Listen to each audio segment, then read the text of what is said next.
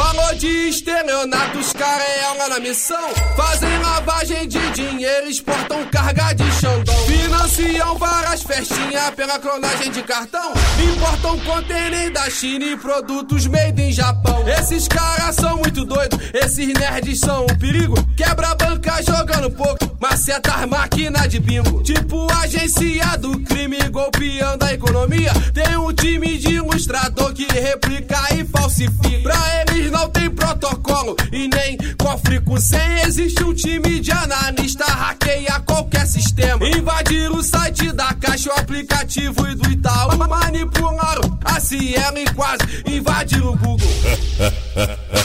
A meta deles esse ano é dinheiro de uma vez. Vão gastar o dinheiro sujo, querem viver como um rei. Se esbaldando, ostentando, curtindo na putaria. E o que menos eles querem é confrontar com a polícia. Papo de inteligência, hein? Vai rolar o roubo do século no mundo, vai ser o problema. Eles já sabem os jogos da Mega Sena. A firma tá milionária, se liga na procedência. Tu tá ligado o dinheiro que nós ostenta. Vai rolar o roubo do século, no mundo vai ser o problema. Ah vai, eles já sabem os jogos da Mega Sena. A firma tá milionária, se liga na procedência.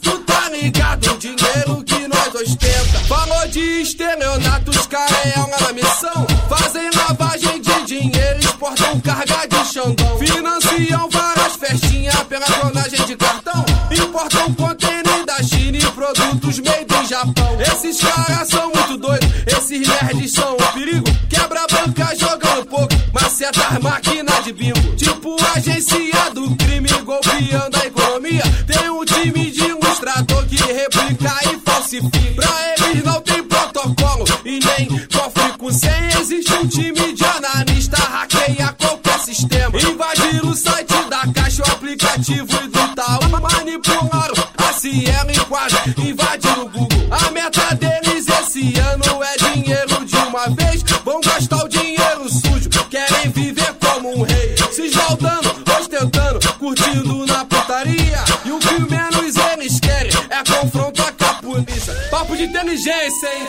Vai rolar o roubo do século no mundo, vai ser o problema. Eles já sabem os jogos da Mega Sena. A firma tá milionária, se liga na procedência.